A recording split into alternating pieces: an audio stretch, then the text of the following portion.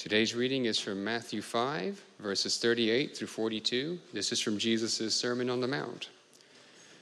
You have heard that it was said, an eye for an eye, and a tooth for a tooth. But I say to you, do not resist an evildoer. But if anyone strikes you on the right cheek, turn the other also. And if anyone wants to sue you and take your coat, give your cloak as well. And if anyone forces you to go 1 mile, go also the 2nd mile. Give to everyone who begs from you, and do not refuse anyone who wants to borrow from you. This is the word of the Lord. Thank you very much. Well, for those of you who don't know me, my name is David Ingle.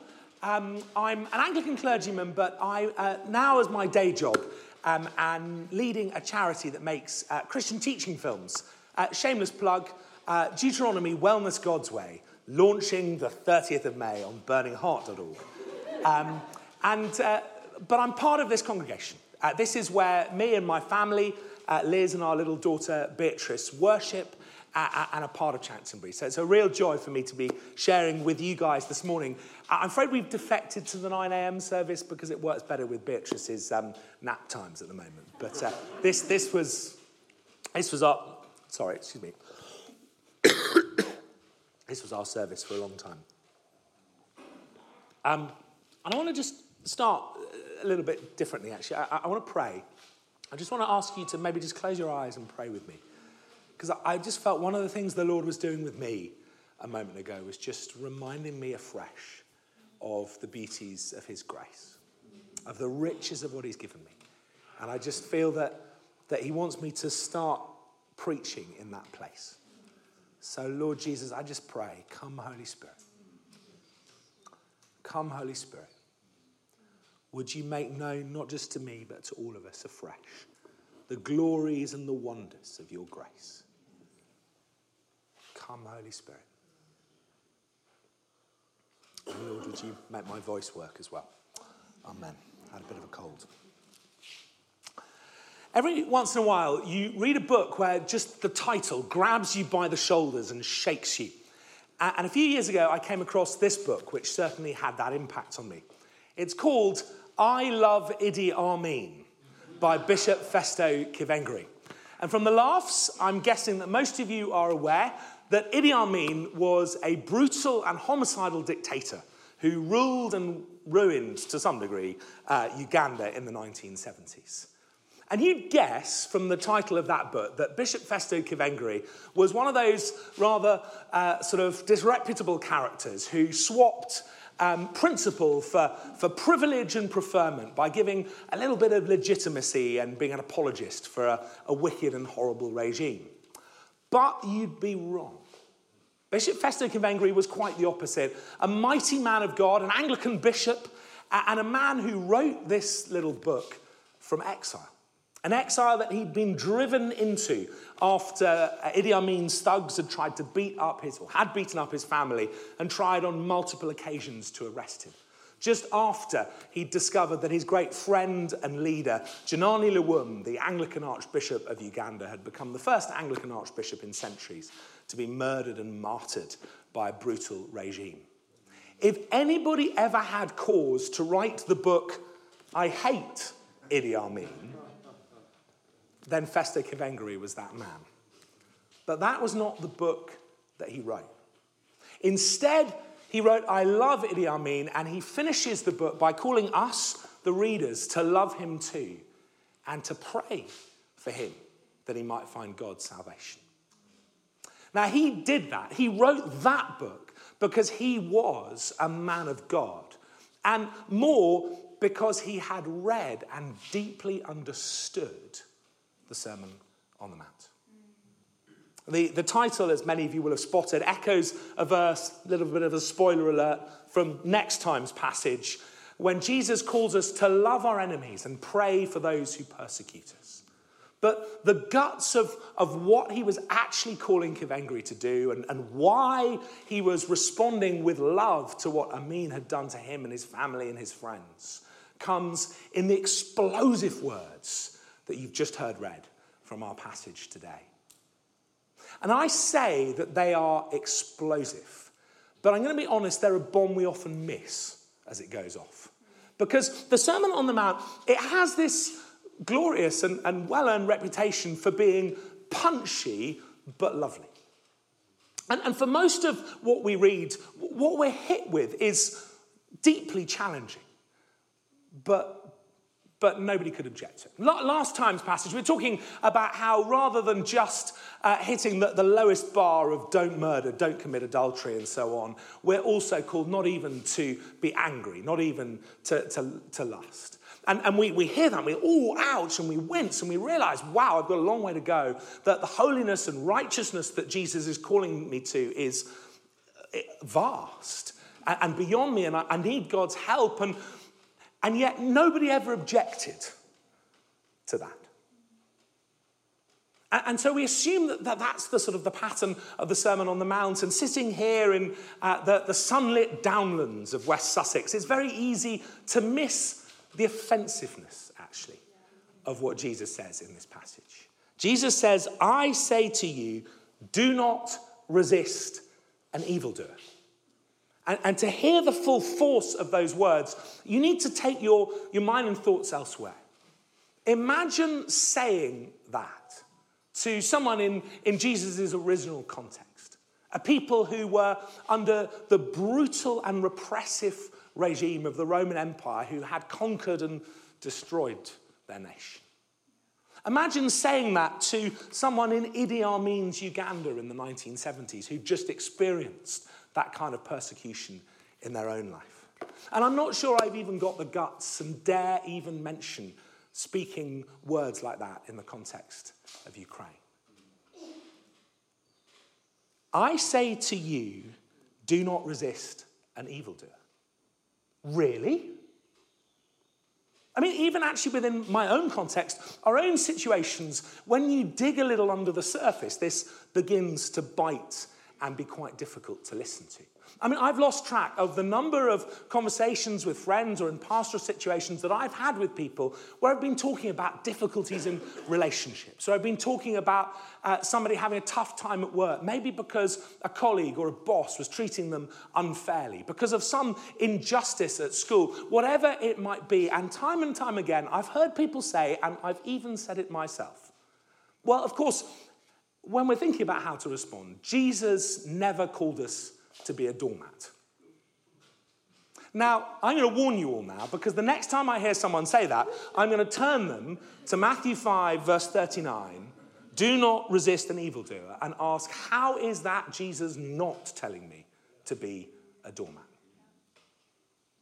And even as I say that, it begins to bite. And not just bite in the sense that it's challenging, it does actually lead us into a place of being offended. It's not just that this is beyond what the Lord calls to us. It seems to be the opposite. It seems to us to be wrong. And frankly, if we're looking for a way out, Jesus doesn't help us with the examples he then gives. He starts with the most sort of basic and visceral of human injustice. Somebody physically assaulting you. And he says, if someone strikes you on the right cheek, turn the other also. Somebody punches you in the face. I mean, most of us, we want to punch back. I mean, you think you're doing pretty well if you manage to stop at that point. But he doesn't even just say, don't punch them back. He says, no, respond it in grace. Turn the other cheek. You're not even allowed to try and stop them from doing it again. What's going on there? And then he widens the circle from just two individuals to now two individuals clashing in the context of legal injustice. Because the next example deliberately references the Old Testament law. And he says, if anyone wants to sue you to take your coat or shirt, give your cloak as well. And in the Old Testament, you could be sued for your shirt or your cloak. If you put it up as surety for a debt, or if you hadn't and you'd run out of money, it could be taken off you as payment for the debt, the money that you owed. But it was explicitly forbidden that your coat would be taken as well. Because the coat is all that is keeping the poor man warm. It is one of the basic necessities of life. So no matter how much money they owe you, no matter how desperate the situation, you cannot take their cloak. And so when Jesus says, give your cloak as well, he's saying just pile injustice on injustice. Let them take something which they're not allowed to. And it seems that the justice system is going awry. And then he widens the circle even further as he says, and if anyone forces you to go 1 mile, go also the 2nd mile. And many of you will know that the context of this was in the Roman oppression of Judea and Israel. Because there was a custom whereby a Roman soldier could just press gang any old person he saw going along about their own business and force them to carry all his gear or anything else he fancied for a mile. And in fact, actually, later on in the Gospels, we see an example of this when Jesus collapses on his way to the cross and the soldiers just go and grab some other poor bloke called Simon of Cyrene and make him carry the cross the rest of the way. And you better believe that all of Jesus' hearers were aware of what he was talking about there, and they would have found it deeply offensive that the Romans were able to do that. It would have rankled. It was an injustice which didn't just add inconvenience and physical hardship and all of that. It also seemed to speak of systemic and institutional injustice. And Jesus says, even there, don't resist. In fact, even there, add grace in. Oh, you want me to take your stuff for a mile? I'll take it for 2. And there's something in us that goes, no. I mean, we just sang about dancing on injustice. What's happened to that?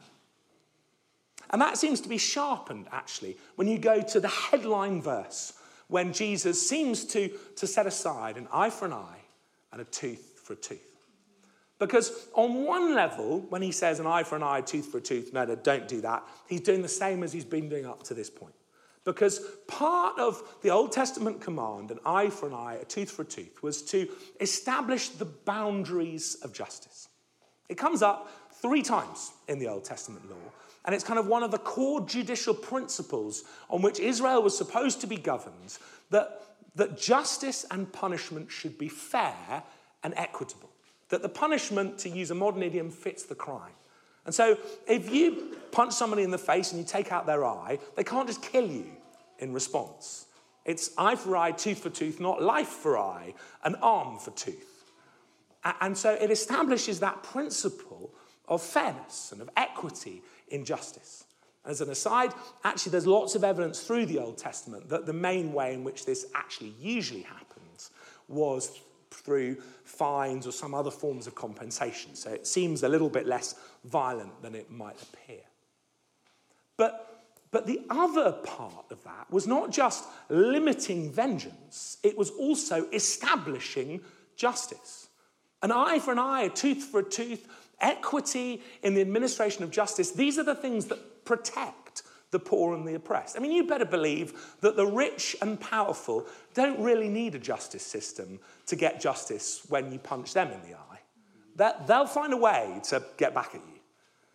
They'll find a way to put things right if you rob them and so on and so forth. But the poor man, the victims, the powerless in society, they're the ones who get lost, but who this principle says, no, they matter.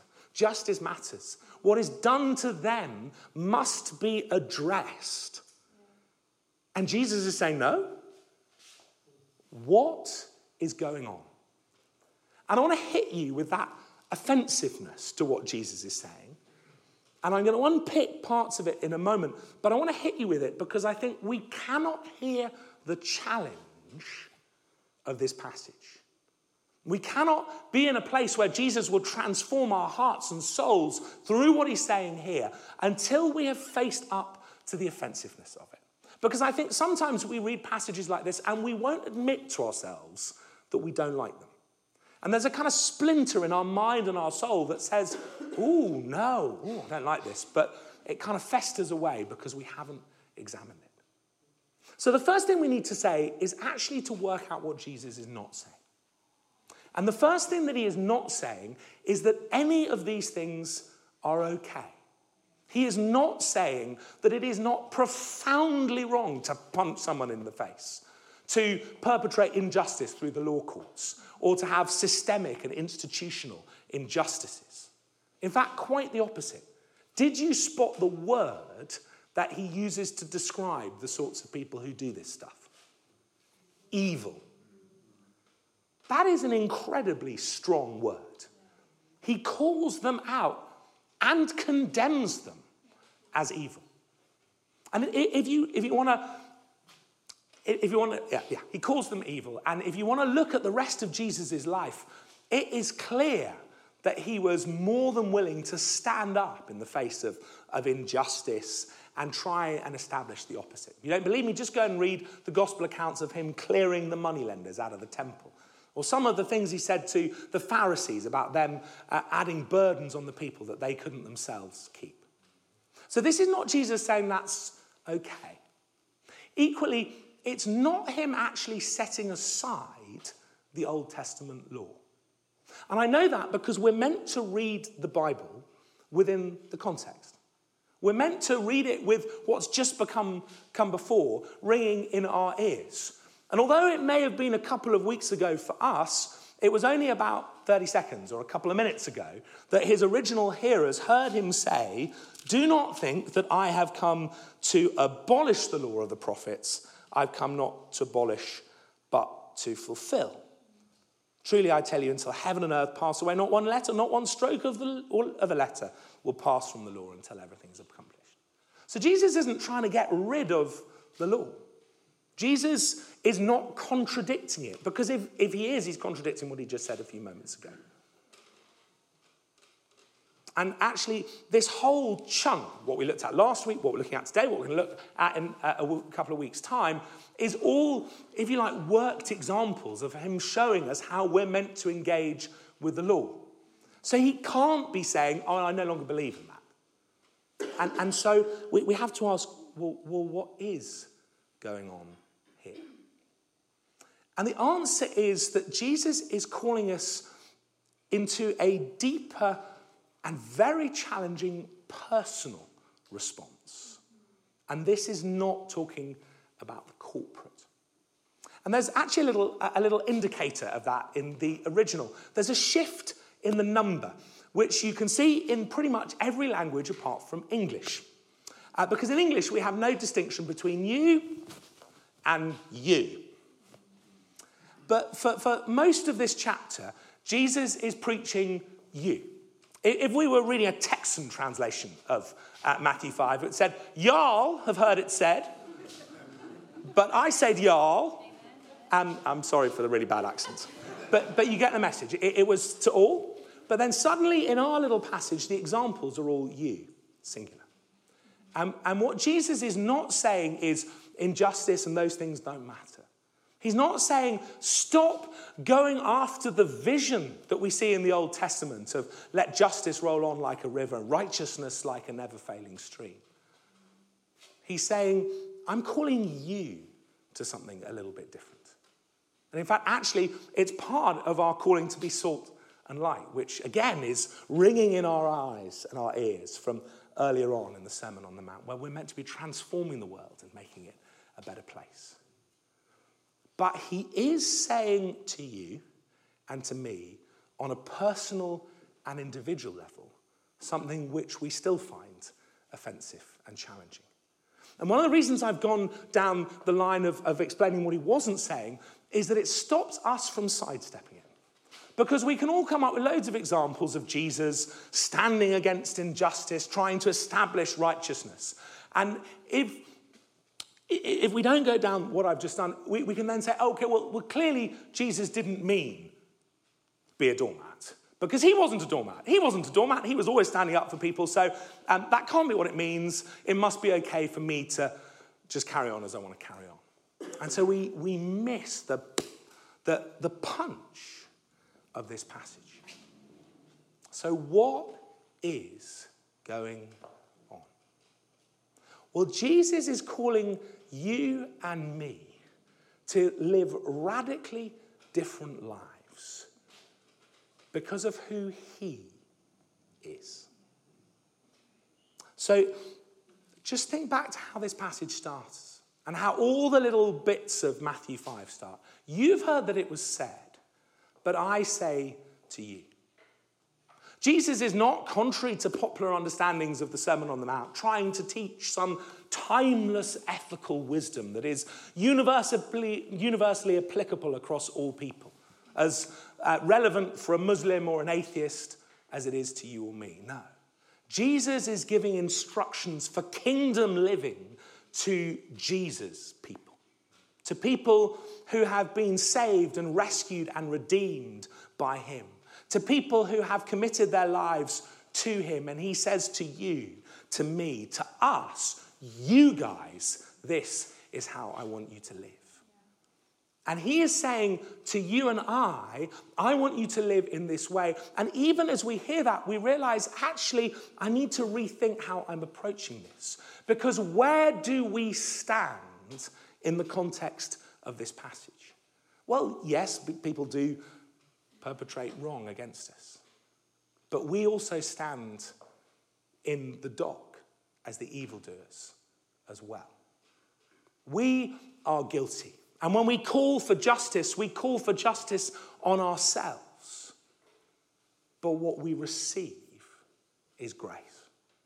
What we receive is love. What we receive is forgiveness.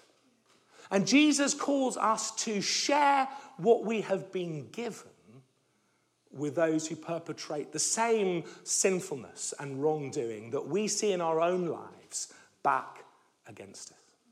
And we overflow out of the riches and the depths of the grace that he's shown to us. And we choose, rather than responding to injustice and violence against us as individuals with justice and vengeance and violence back, to respond with love, to respond with forgiveness. And I think that's so important. We need to bring ourselves in the context of this passage to the foot of the cross. And actually, it's at the foot of the cross that we see Jesus doing exactly what he tells us to do.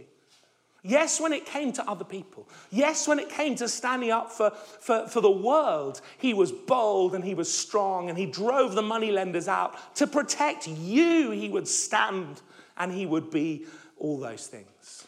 But to protect himself, he did the opposite. When he was arrested by men with cudgels and weapons to take him off to be brutalized, tortured, and killed, what did he do? He healed the guy who got hurt in the melee. When he was brought before a show trial, rigged and perverted and twisted justice, what did he do? As a lamb to the slaughter, he was silent before his accusers. And when a brutal and repressive regime killed him, what did he do? He looked out at the individual people who were the agents of his death and he cried, "Father, forgive them, for they know not what they do." And he did it for you. He did it for me because I deserved to be on that cross. My sins mean that I am guilty, and friends, the same is true of every one of you. But I don't get the cross because Jesus went there instead. I don't get the cross because Jesus practiced what he preached here. I don't get the cross because of the glorious riches of his grace.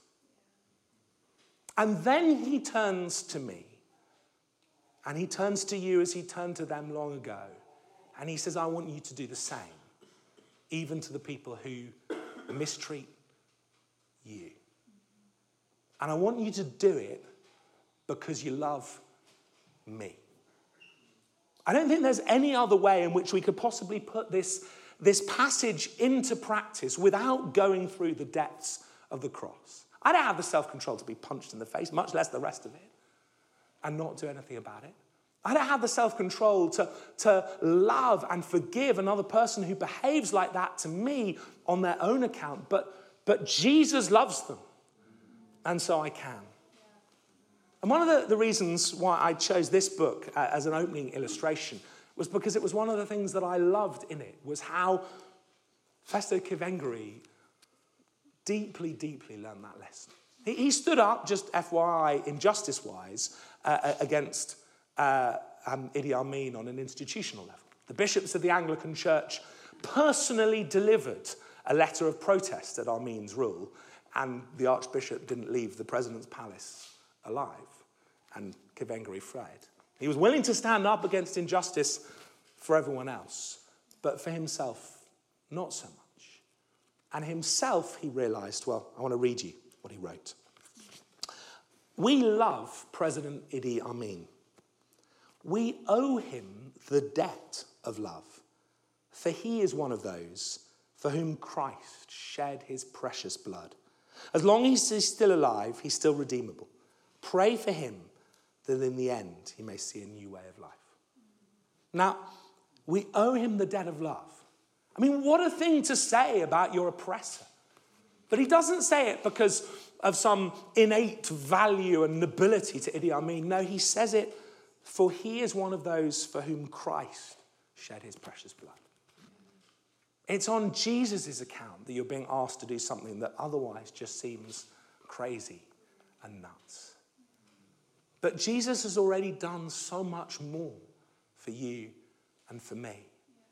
And I want to finish by plunging a little bit more into trying to get our heads around the depths of the love that Jesus has shown to us, because that is the key, I was going to say, to unlocking the sort of righteousness, the sort of life that is talked about in this passage, but frankly, everything in the Christian life.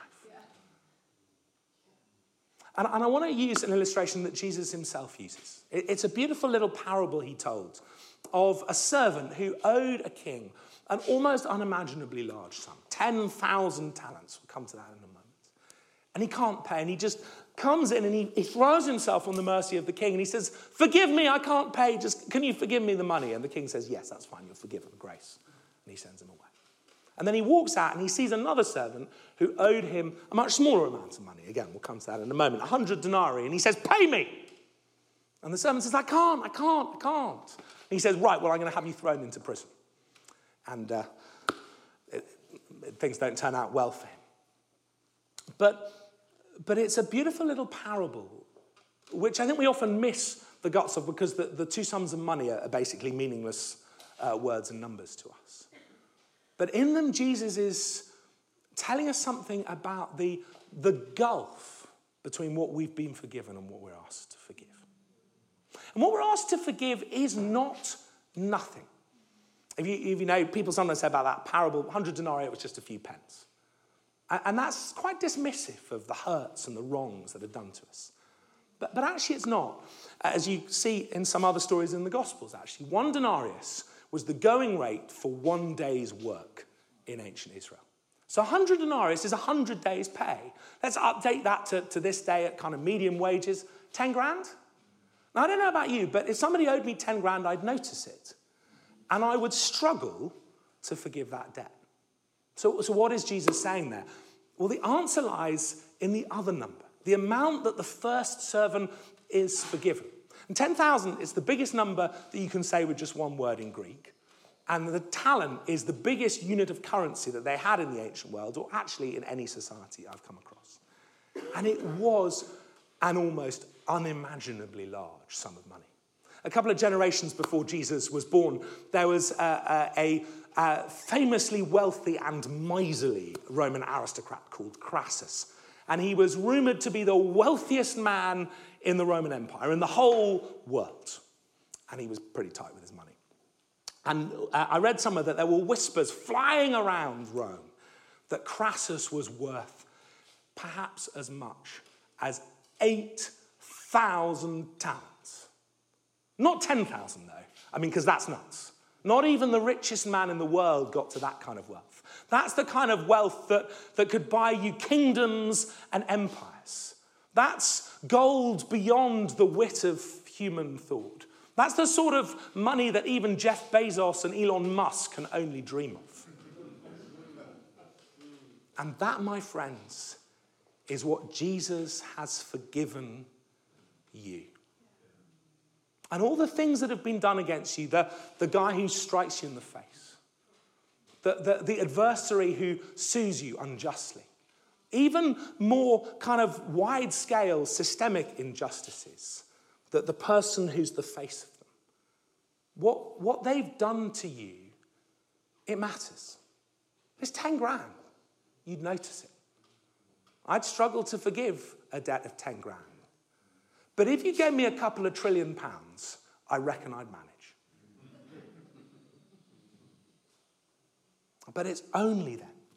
It's only when we know the vastness of the richness of the grace of God in forgiving you and I that we could possibly begin to stumble our way towards what Jesus is calling us to do here.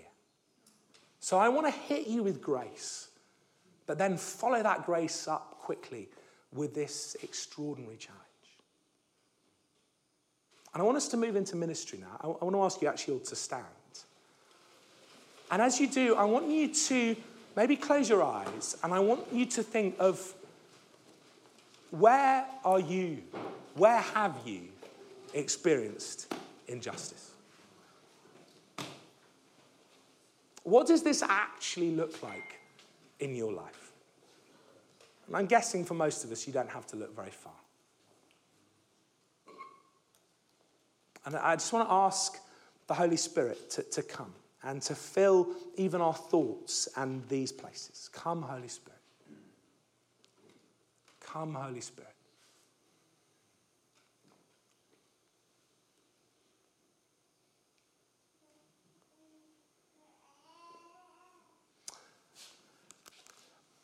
I was going to pray that we'd forgive those people, but before that, actually, I just feel like the Lord is saying, pray that